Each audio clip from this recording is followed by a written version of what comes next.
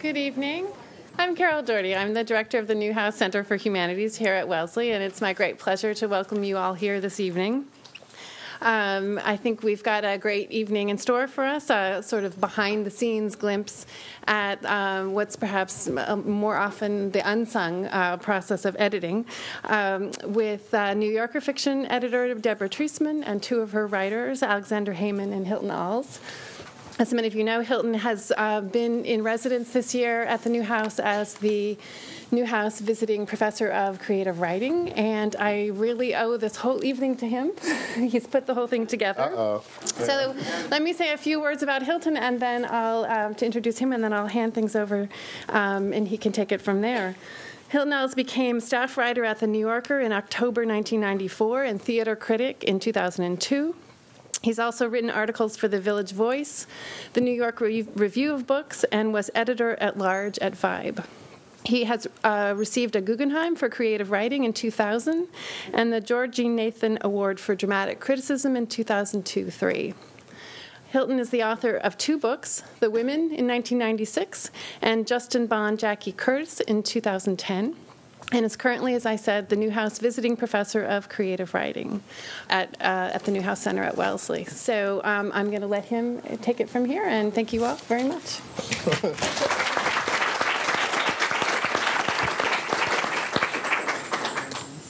Oh, thank you so much for coming. And one of the best things I heard standing out in the hall just now was a group of students coming in, and they saw Deborah from the side, and they said, "Oh, she's so young."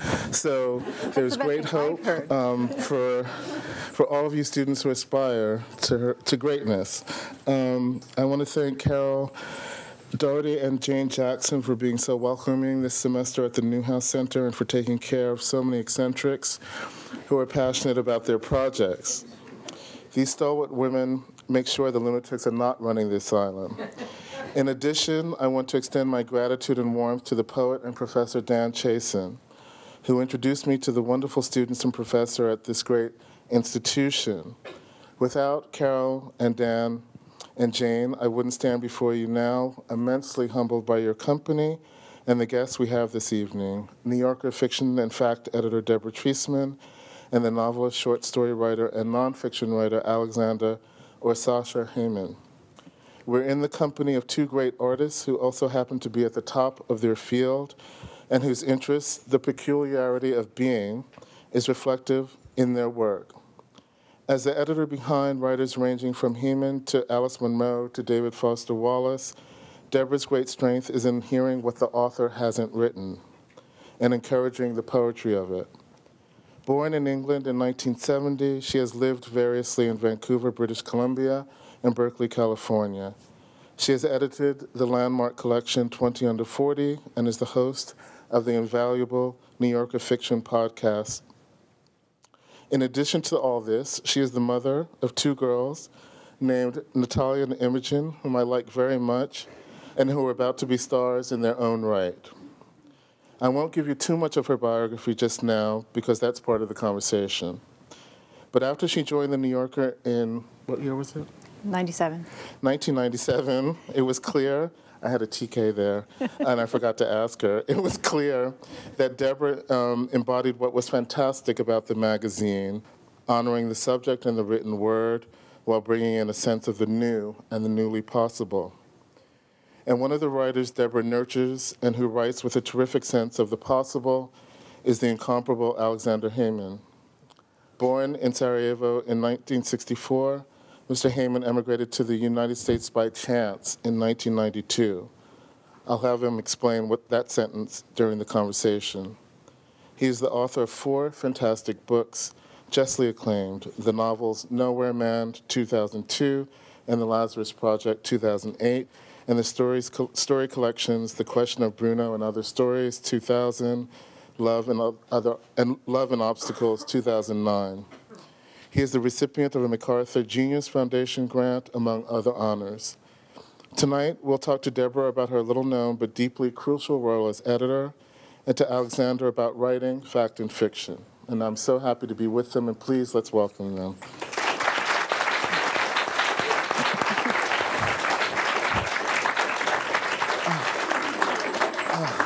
Okay. To begin at the beginning, this is a very, very strange, almost sort of emotionally pornographic evening for me, because Deborah and I almost never discuss what we're doing. I don't know if this is your experience, but it actually mirrors very deeply how I began writing, which was I would show my mother what I was writing, but I would leave it on the dining room table. She would write her comments. I would pick up her comments the next day, and then we would never discuss it, which is exactly what happens with Deborah. So I'm going to make a theatrical event out of a fairly intimate and personal one. So you'll just have to bear with us while we sort of look at each other quizzically and say, I never knew you felt that way. So here's the first question, and it's for Deborah. I say, writing of his 50-year editing relationship with the great late architectural historian Jane Jacobs, the legendary editor Jacob Epstein once said that editing has to be about candor in a way that friendship cannot generally take, meaning we never tell our friends the whole truth, but editors have to. Deborah, how do you maintain the balance between intimacy and candor, particularly with those writers you've worked with over a long period of time, like myself? Well, it's complete avoidance, as you know. Honesty and candor and... He said that friendship can't bear the candor that you have to have as an editor. It's true, but the way I think about editing is not that it's about telling someone they've done a bad job or, you failed, sorry, it sucks. Right. It's really about seeing where they've succeeded, where the writer has succeeded, and trying to pull that out, bring it to the surface, and make it encompass the whole piece. So for me, it's never... Sometimes it's a matter of saying, you didn't tell us this, or you haven't written about this, or where's that, or I'm missing this. But it's never a matter of just saying, well, occasionally it's a matter of saying start all over, but it's rarely a matter of saying that. It's usually a matter of saying, here is what's working. Yes. And I'm thinking of you and our relationship and editing nonfiction specifically.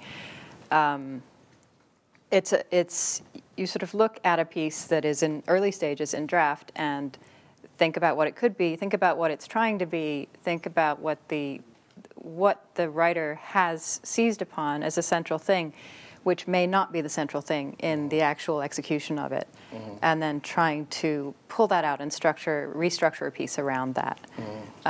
A lot of it, I think, is just deeply intuitive, which is, editing is an interesting thing because although it helps to be smart to be able to do it, there are brilliant people out there who have no idea how to edit. And I notice this by watching people I work with or assistants I hire who might be fantastic readers, and then they sit down and are confronted with a piece and have no idea what to do with it. And somebody else who maybe I didn't think was so promising can sit down and suddenly say, oh, well, here's what you do. You put this there, and you take that, you add a piece here, and you do that. And it's just very instinctive. I'm not sure where it comes from. Could it have anything to do with the fact that empathy is such a great part of it, and putting yourself in the mind of the writer, in the soul, really? Well, I think this is going to sound very paradoxical when I say this, but I think that the best sign of a good editor is to be completely egoless. And I'm really good at being egoless. I'm the best anti-egotist in town. No, it's just, yes, it's a matter of not trying to impose oneself on a piece. It's a matter of becoming the writer in a sense, to the extent that you can, and seeing what he or she can do, and really hearing the voice. And that's that, not trying to impose your own voice on something, but trying to make that voice louder. I remember, Sasha, I don't know if you've had this experience of getting a little note from her that can actually make you burst out laughing because she finds the thing that you're writing before you do. I was writing a piece about Catherine Ann Porter, and I thought I was being so completely brilliant to point out that Eudora Welty had been influenced by her, and in 1963, Eudora Welty had written a story that was about the South. But anyway, Catherine and Porter comes later, and I went on and on and on and on. And Deborah sent me a note back saying, I thought I was reading a piece about Eudora Welty. And so I realized it had to go. Have you had those sort of moments of illumination with Deborah through humor or sadness? I think there was sadness. Yet, it might be around the corner, but I don't know whether the way she works with me is the same as she works with someone else. I mean, I have no frame of reference, and I don't really even recognize the way, in a sense. Yeah. To me, at some point, it becomes this flow of communication. Yes. So being a reader is not enough, obviously, but she is a reader. And yes. so I have to start with, have a confidence that she will get it as a reader. Yes. And then from this, she will help me make decisions that will make it get to the reader faster and better.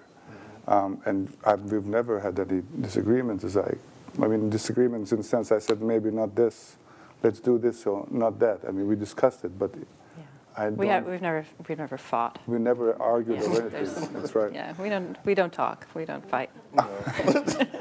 But it's always the way I imagine this. You were talking about the process that you might be going through with her. The word that came to my mind is a kind of a flow. Yes. Once I put the text into this flow with someone I trust and have worked with, then I can think about it, even if she's not sending me suggestions as such. I remember I sent a story and had an ending I wasn't so sure about, and the only thing she said, I didn't understand the ending. And I cut the thing. It was 1,000 words. I just cut it. And then she said, I did not ask you to cut it at all. She just asked a question, and the question, I lopped it off because of the question. Other things had preceded this, my decision-making process. But once we were in the communication, there was a flow. Yes. I could sort of not anticipate precisely, specifically how she would see it, but I had a reader I could trust. And if she had a question, then the question was big. A recent example of that same process was I've been known to be a little bit headstrong, and the end of the review wasn't really, it was a review and it wasn't really working, but I wouldn't admit that. And Deborah said, I think this ending, and I said, oh yes, and so then I just sent it back as basically missing one word from the shitty ending that I had put on it before. And she's like, well, I think, and suggestions came. So we rewrote it, and it was much better. And then I got an email when the piece came out from a very smart friend of mine saying, oh, I liked your piece so much, particularly the ending. So she's never wrong. I wanted to ask you this because one of your great strengths, and Sasha has pointed this out, is that you don't talk about process very much. You see the work for what it is and what it can be. How, in your way of thinking, does the fact part of your job in that area differentiate from the fiction part? Yeah, it's quite different in some ways. I think when you're editing nonfiction, sort of the basic thing you have to worry about is information. Mm-hmm. And if all of the information is coming across, because you're trying to convey factual information, and sometimes it gets buried, it gets put in the wrong place, you didn't need to know it here, you don't know it until there. So that's the first order of magnitude, and then the next order is you start to think about, the beauty of the piece, but mm-hmm. it can't be beautiful and not make sense. On the fiction side, for me, the first thing to think about is the voice, mm-hmm. and the beauty of the writing, and the story itself will fall into place if those things are in place, mm-hmm.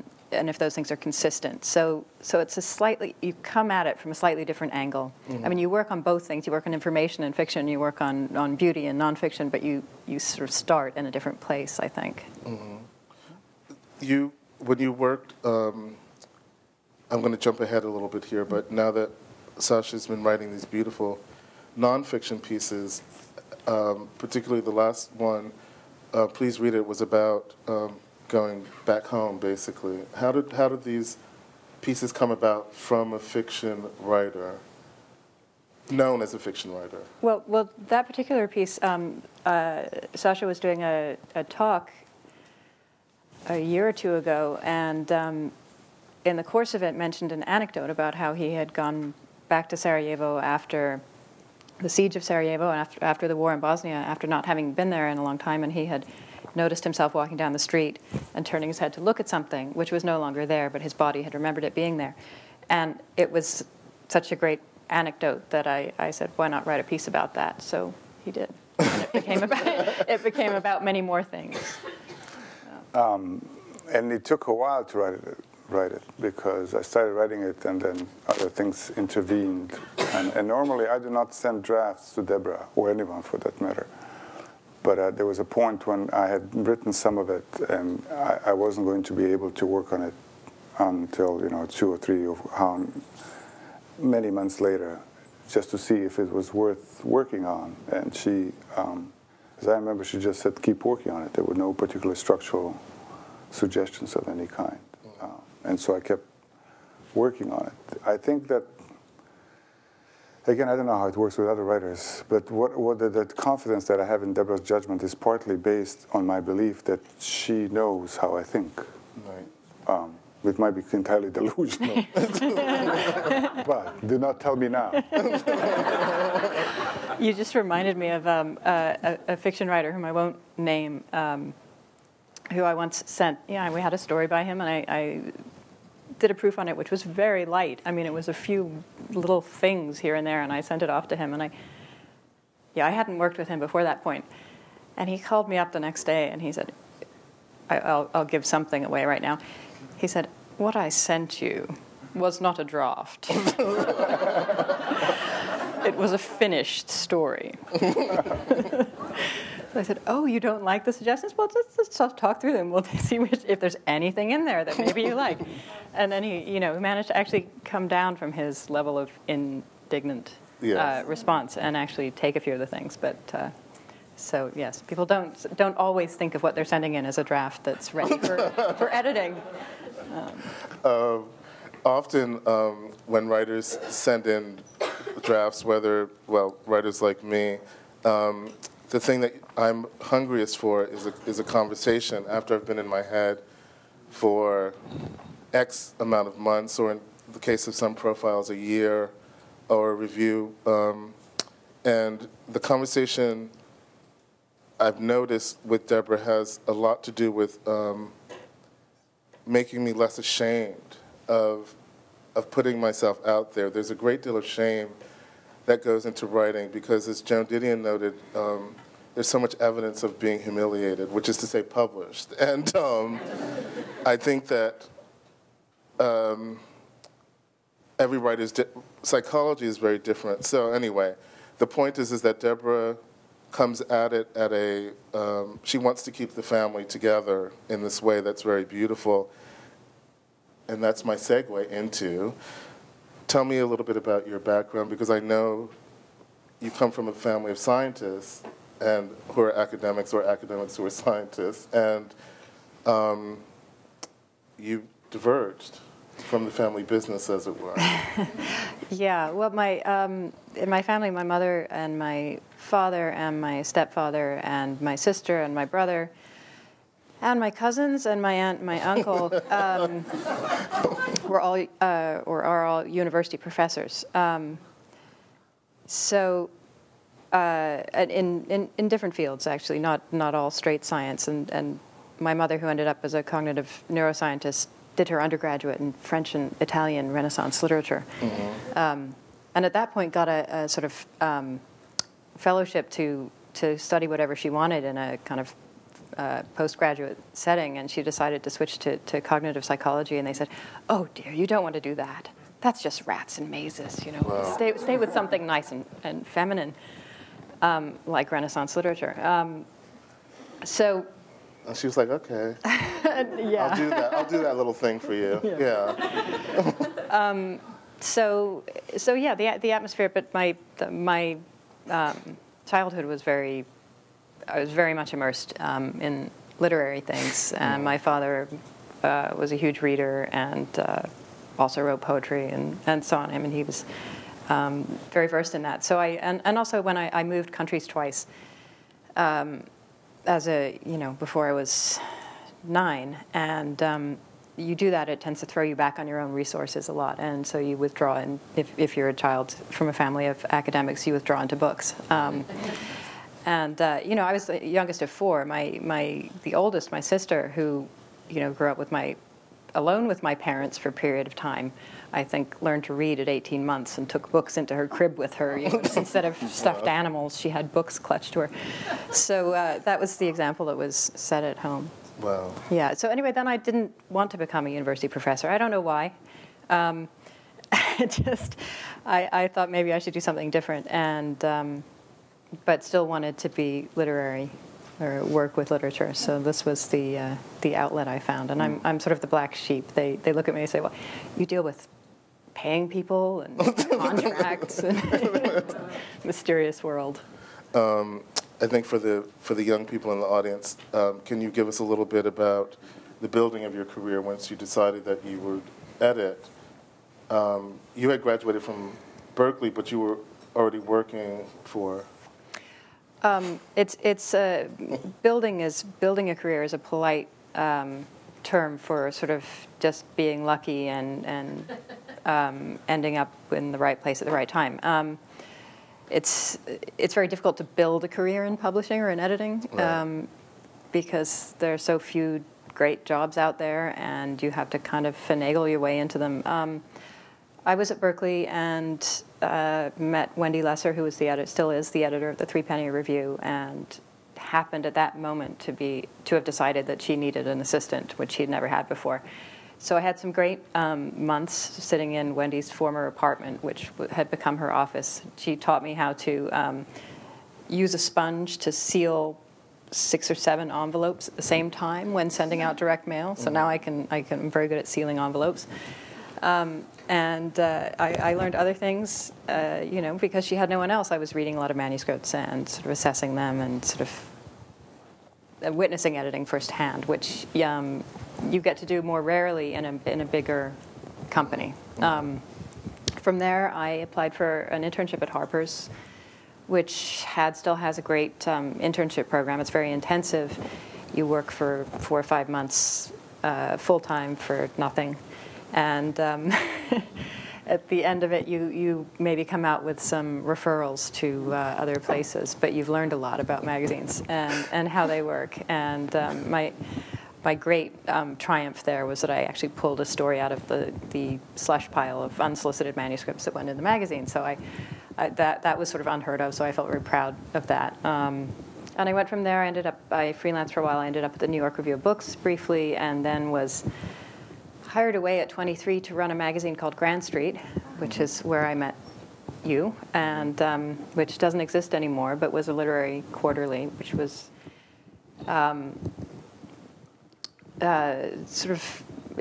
had fiction, poetry, also art, and definitely had a mandate to be somewhat on the more experimental side, and we did a lot of literature and translation. But it was small enough that I think no one realized how foolhardy it was to put the entire magazine in the hands of a 23-year-old. And I got to... Also, I didn't have any...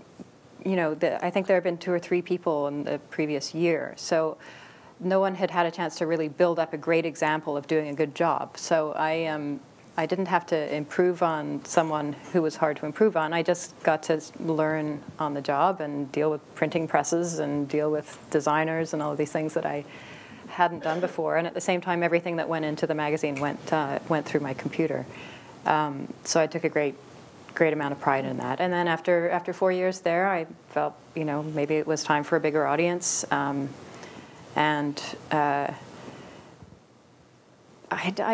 at your instigation, called up then fiction editor Bill Buford and said, "Hey, how about a job?" And he said, "Well, we don't have anything, but how about lunch?"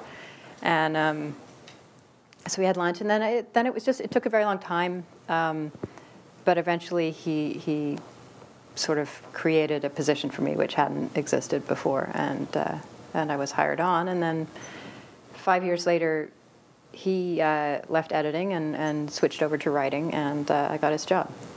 So that's the full course of my career. And there's a lot of just serendipity in there. Mm-hmm. And the wonderful thing about writing and editing, of course, is that so much of it is chance. When you say that you found the story that they published in Harper's in the slush pile, that's chance, but you also have to have the eye to know what the institution is and how the fiction or the fact can actually sort of serve itself and the institution simultaneously, which is one of the points that I wanted to get to, which is that the editing process that I've seen with you and other people at the New Yorker is not only dealing with this tremendous flow, to use your word, or influx of words and ideas and writers, but you also have to deal with the institution as it exists and what that institutional voice is and what that institution doesn't do, etc. So when you have people like Sasha Hemon or David Foster Wallace who have incredibly strong voices, you know it at once, and then you have to basically translate it to people who had never heard them before. How did you and Sasha come together as writer and editor? That was, I was in my early days at the New Yorker. I think it was 98? 99. 99. And Sasha, I think, you can tell that part of the story, had relatively recently started writing in English, and I think had published a story in Plowshares. Yeah. And signed up with an absolutely fantastic agent called Nicole Araji, who sent me a very long piece that Sasha had written. I think it was 40 or 50 pages. 25,000 words. Yeah, it was long. But they were all short. No, there were some very long words in there. Some of which you'd made up. It was very disconcerting.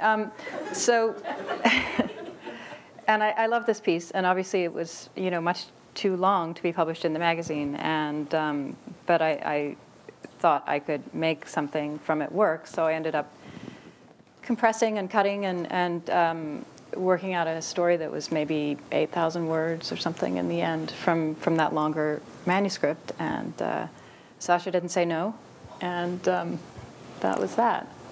Yeah, but it was more difficult than that because no, but when the compressing, I accepted it because I understood that a 25,000 story word by a new writer would not be published in New York or anywhere for that matter. But I thought it'll get me to a book, and will be in the book. I'll have the full range of my talent will be in the book. But there were other things, and I remember being upset. I was generally angry at the time, and then. The process was not clear to me, but it seemed to me, and correct me if I'm wrong, that I only talked to you, but Bill Buford was sending in his suggestions, some of which I found objectionable, and then I would sort of yell at you over the phone. I was used to it. Yeah. The way the New Yorker has a fiction department. It's not just me. There are now 2 other people who edit fiction and an assistant and so on. And when I was the deputy fiction editor, Bill was above me and would weigh in on anything we were publishing. And now I do the same thing to the other editors in the department. Probably people yell at them for the proofs I do on their stories, but there's a give and take there. Yeah, I remember you not being so crazy about his suggestions, but you were very good about mine. I was. But I think that's important. I was thinking about it when I was thinking about this conversation, because it is out of this, a conflictual situation, relatively speaking, that, we established a sort of a foundation for our relationship. I like to think that I know what I'm doing when I write. Things don't just come out and then they're there. I tend to be able to explain to myself and others, if they care, why the word is here, why why things are like this in the story. And early on, it was difficult. It seemed to me, at least I was sensitive to that. I was sensitive to the possibility that people would not know, that they would think that I did not know what I was doing. Mm-hmm. I was much too vain to accept that. And so after this arguing, and I was never really, I was yelling at the imaginary enemy behind behind Deborah's back. Right. So I was never mad at Deborah as such, but in this conversation, there was sort of, we earned each other's respect. At least she earned mine. I feel that I want to earn hers continually because I've been known to have a sharp word for authority generally, and Deborah doesn't let me sabotage myself by being stupid about the possibilities of what I can do as a writer. I think, as Sasha's pointed out, it's. I think what it is, Sasha, is that someone is not saying no, right? That this person that you're going to is not, the first response is not no. And so when you talk to Deborah via email mostly, and sometimes on the telephone, it's the welcoming aspect of it that makes you want to do your best, even though you can be exhausted and hysterical. She will make you sit down and write that other 500 words or 1,000 words because she's not saying no. She's saying, if you do this, the world is yours for the week that it's out or the 2 weeks or whatever. And you do feel that. But I'm glad that you said that about initial resistance because no writer, no thinker really likes to sort of be reshaped from what their thinking or writing is. So I'm glad that she was able to see it immediately in you. So am I. And I wanted to ask you about your writing and the other half of the story. Deborah said you can tell yourself. Well, it's a longer story, but I'll edit it. I'll tell you to stop. I was born in Sarajevo in '64, many years ago, and then was working as a young journalist and was writing some fiction and even poetry. But I wasn't even earning a living. I was just working as a journalist. But then I was invited to come to the United States for a visit in '92 as a young journalist, and went around under the auspices of the United States Information Agency, no longer in existence. And this was, and then went to see a friend in Canada, and then came to see a friend in Chicago. And then the war in Bosnia broke out. So I had to decide whether to go back, which would have been logistically difficult apart from all the other things. And I decided to stay in Chicago, and so I live in Chicago still. But then I had to decide what to do with my writing. I had serious writing ambition in that that's what I thought I was doing, that's what I was. I had no other training or had no interest in anything else. And I decided to switch the languages. I had been able to speak English. I had been taking courses, in various schools, and was listening to rock and roll, and the movies were not dubbed. So I was adept. I mean, I could communicate when I went on this tour. I could talk. There were no articles in my sentences, and I could shape things that I didn't know the name for. That thing. But it's entirely different kind of language that you need when you want to write. And I like to use a lot of words. And so it took me about 3 years to convert my writing part of the brain into English. And then I started writing stories in English.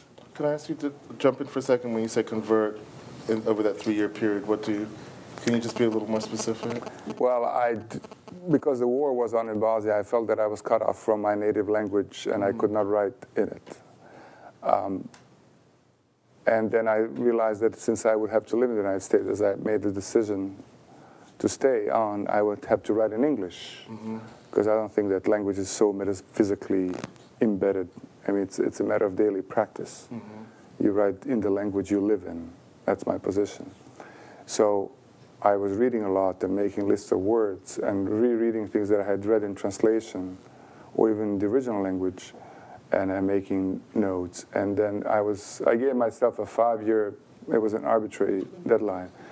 I gave myself 5 years to be able to write a publishable story in English. But for one reason or another, I got desperate enough after 3 years, and I wrote a story in English, which was published in Tri-Quarterly, a Northwestern University literary magazine. And then wrote a few stories, one of which was the one that reached Deborah. and assembled a book out of it, which is The Question of Bruno. At some point in the mid-90s, I went back to writing in my native language and started writing a column in Bosnian, which I then wrote for 15 years or so. Stopped writing it last summer for some reason. What was the column? Was it about your life here? Or? It was about they do not edit there. If I had sent them my grocery list, they would have published it probably. And I don't need much proofreading, so here and there, if the proofreader was available, they would proofread it. Otherwise, they published it. But it was just about anything. A lot of it was about my life here, or the life of displaced Bosnians, and there are a lot of them. A lot of it was complaining about the Bush administration, and before that about the Clinton administration. And then a lot of it was common past. The thing with Bosnian experience is that there's this, a vast diaspora now, proportionally speaking. And so in new generations who grew up in entirely different circumstances, historical circumstances, so that the common past becomes something that needs to be narrated to be available, in a sense, personally, and then also, I suppose, collectively. And so I spend a lot of words remembering certain things that I thought would be important to remember. How hard is it to switch between languages? Well, when now, you're writing? now there's no. I do not notice. What I learned in the 90s when I was converting, and I mean, I can say it now. I was not aware of it then. I was just reading and trying to find enough language. Is that your subconscious mind, or my subconscious mind, has to be, the language has to be in your subconscious mind, whatever the language you're writing in. English was external to my subconscious mind for obvious reasons. I was not living in it prior to my arrival. But then, in the 90s, early 90s, for various reasons, it got in, and still there. And in fact, I remember then finding it strange that I would notice that I was dreaming in English. That is, in my dream, I would notice people speak English. And even more bizarrely, I remember remembering in English. That is, I remember conversations with my parents and friends in Sarajevo that they would be conducted in my head in English. And of course, knowing all along that they would not have been conducted in English. That's amazing. Do you know that story of Saul Bellow, and he was in Paris, and he didn't know how to start the Adventures of Augie March. He didn't know how to find his Yiddish American voice until he lived in a country where he didn't speak the language at all. And he was crossing a street, and he saw a puddle, and he remembered the word for puddle in Yiddish, and somehow the character's voice came to him then. Did you feel, when you started to make those lists of words and to really sort of dig into the concrete of your past and build out of it, build your future out of it, did you have a great sense of excitement about this new language, or did it feel too hard? I mean, I'm not prone to excitement. Okay. I am. I'm prone to the wrong kind. I'm prone to constant states of delirium. So I'm just projecting. You don't want me excited. Yeah. No, but excitement is not the word. I was doing it out of despair, and despair is a great ally, in that it just sort of reduces your choices to one or two things. And so I wouldn't have to, deliberate. Should I do this? What's better for me? It was only one thing to do, or two things maybe, and that's what the things that I did. But there was excitement, a readily excitement, because it's a beautiful language. Suddenly all these things were becoming available. I mean, I still find great joy in simply using words. I mean, this is what writers do. Even when talking, I like to chew on the word. It gives me pleasure.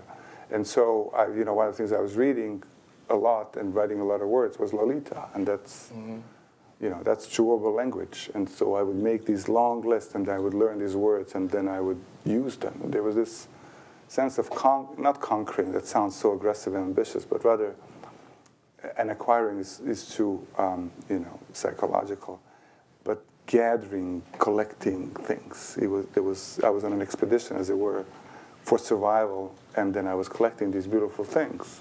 And language doesn't go away once it's in your subconscious mind. I do not forget words anymore. I mean, that might be coming up, but I have them, and then I have very little property, but my property is this language that I acquired. It was unplanned, and it didn't quite fall into my lap, but here I have it now. And it's beautiful, and I did not lose the previous language. So I had 2 languages. So there was that. It wasn't excitement in the sense that, I'm going to get this down, I'm going to do great things. It was the excitement of waking up in the morning, and my life was rather bleak. And then you would have, 1 or 2 Nabokovian words to hold on to. I have to say that was also what was remarkable in that first story that I got from Sasha, and every other story since, was he sent me to my dictionary more than any other writer, since Nabokov, probably.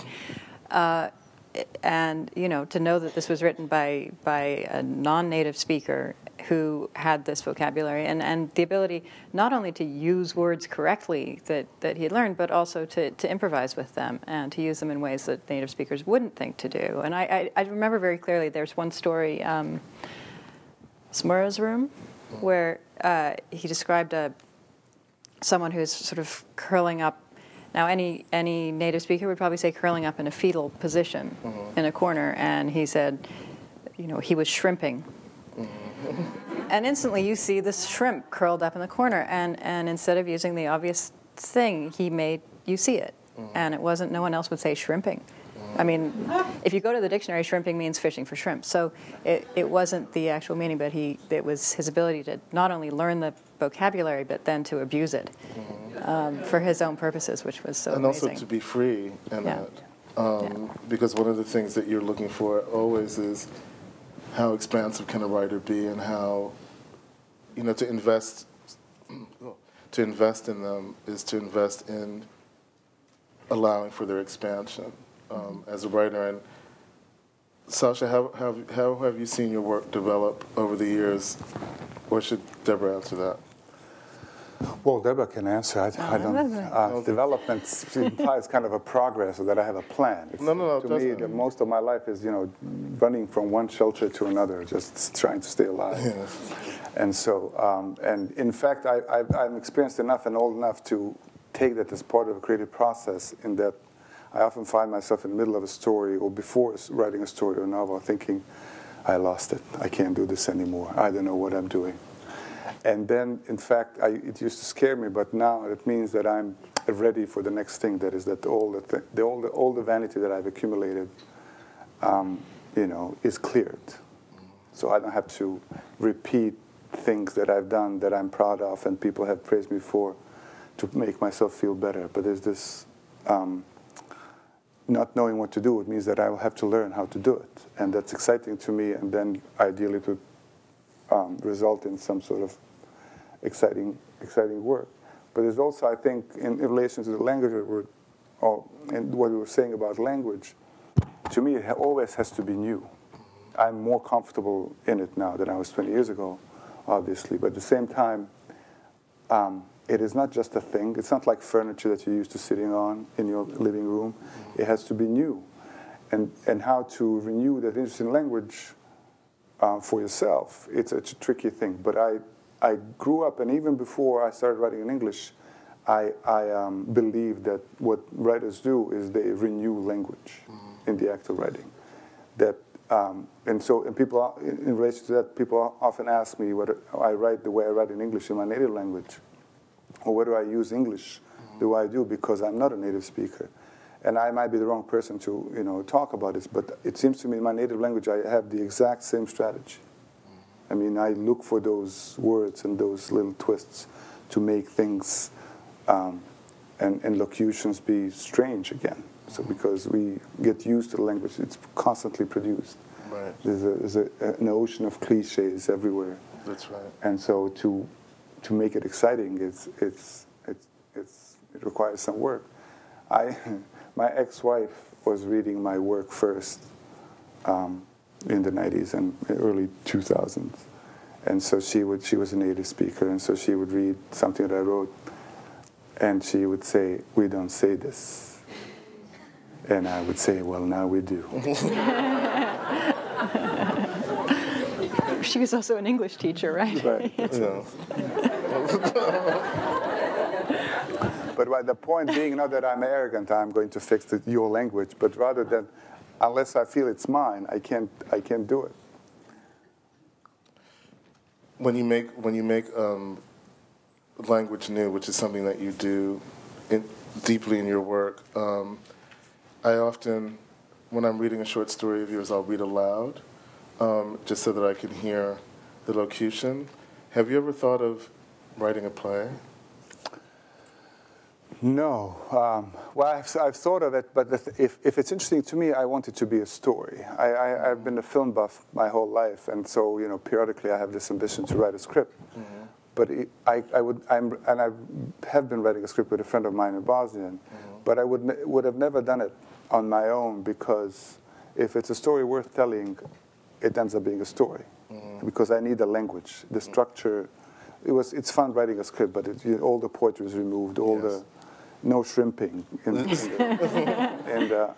script. So I can do it on the side. Mm-hmm. But not really. It would be fun to do it with someone, so as a collaborative project. Yes. What interests me about film and then theater, similarly, is that it would be a collaboration. Right.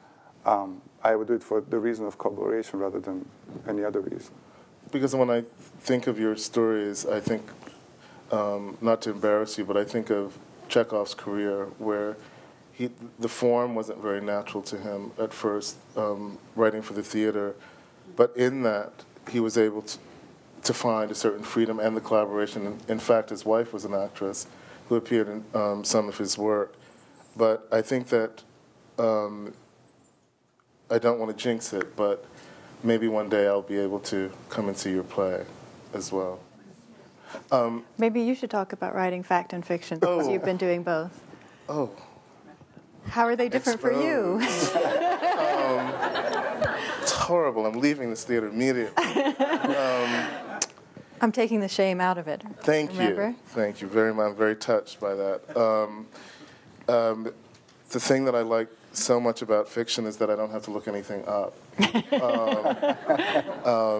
I'm sort of a nut when it comes to research, and I really love it. And the thing that I love I've been working on a long project, and I stopped to write a story that came as a phrase, really, and the phrase was, I haven't shown it to you yet, but it's called, I think I know he's crazy because he loves me. And then I thought, why don't we just say, I think I know he's crazy when he. And so then the story became the when he part. The characters were able to communicate because they were freed by a sentence that I chopped in half. So the fiction part of it for me is feeling the freedom and also being able to write about experiences without having to call in real life experiences. I like metaphor, and I also like not knowing what's going to happen. Some writers can write the ending of a story. Well, actually, I never know how it's going to happen in nonfiction either. But even if I've had the experience, the great thing about writing in general, fact and fiction for me, is that I don't know how it's going to turn out, and I don't know what my feelings will be. I'm not, for all of the research, I'm not an intellectually inclined writer. It has to be an emotional response first, and then thinking follows for me. So in writing fiction, the things that I've written so far have always been an emotional response to an event or a memory.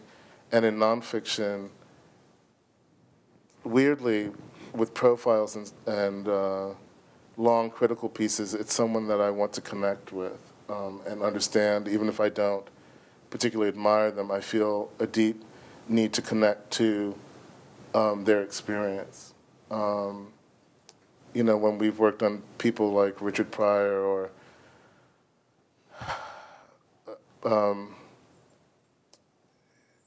well, it's something that you pointed out once when I was being edited by someone else for a while, and she was at a loss about a particular piece that I was doing, and you came into the office after she had asked you to read it, and you said Hilton is really interested in people who are kind of like in the margins of things. So if you can find the marginality of this person, that's the power for him. And so I have very, very little interest, for instance, in rich people, except when they take me to dinner. No, just I have very, very little interest in overt signs of wealth or power. I'm interested in the internal life, and also how does someone survive not being in the status quo.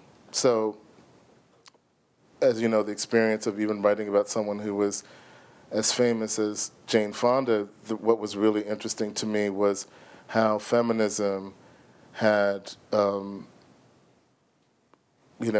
dissipated as a sort of cultural force, and how she was still supporting a women's center where they met, and how had her life, I don't even know how that woman gets out of bed given what she comes from, but she was still able to find, as she said, love on the horizon, mostly with older women, women who, her mother committed suicide, so she was always drawn to older women who could tell her things, say, Jane, don't do that, and that's not the way to respond to things. So I feel emotionally connected to people first, and that's where the ideas follow. It's always the emotional connection for me first.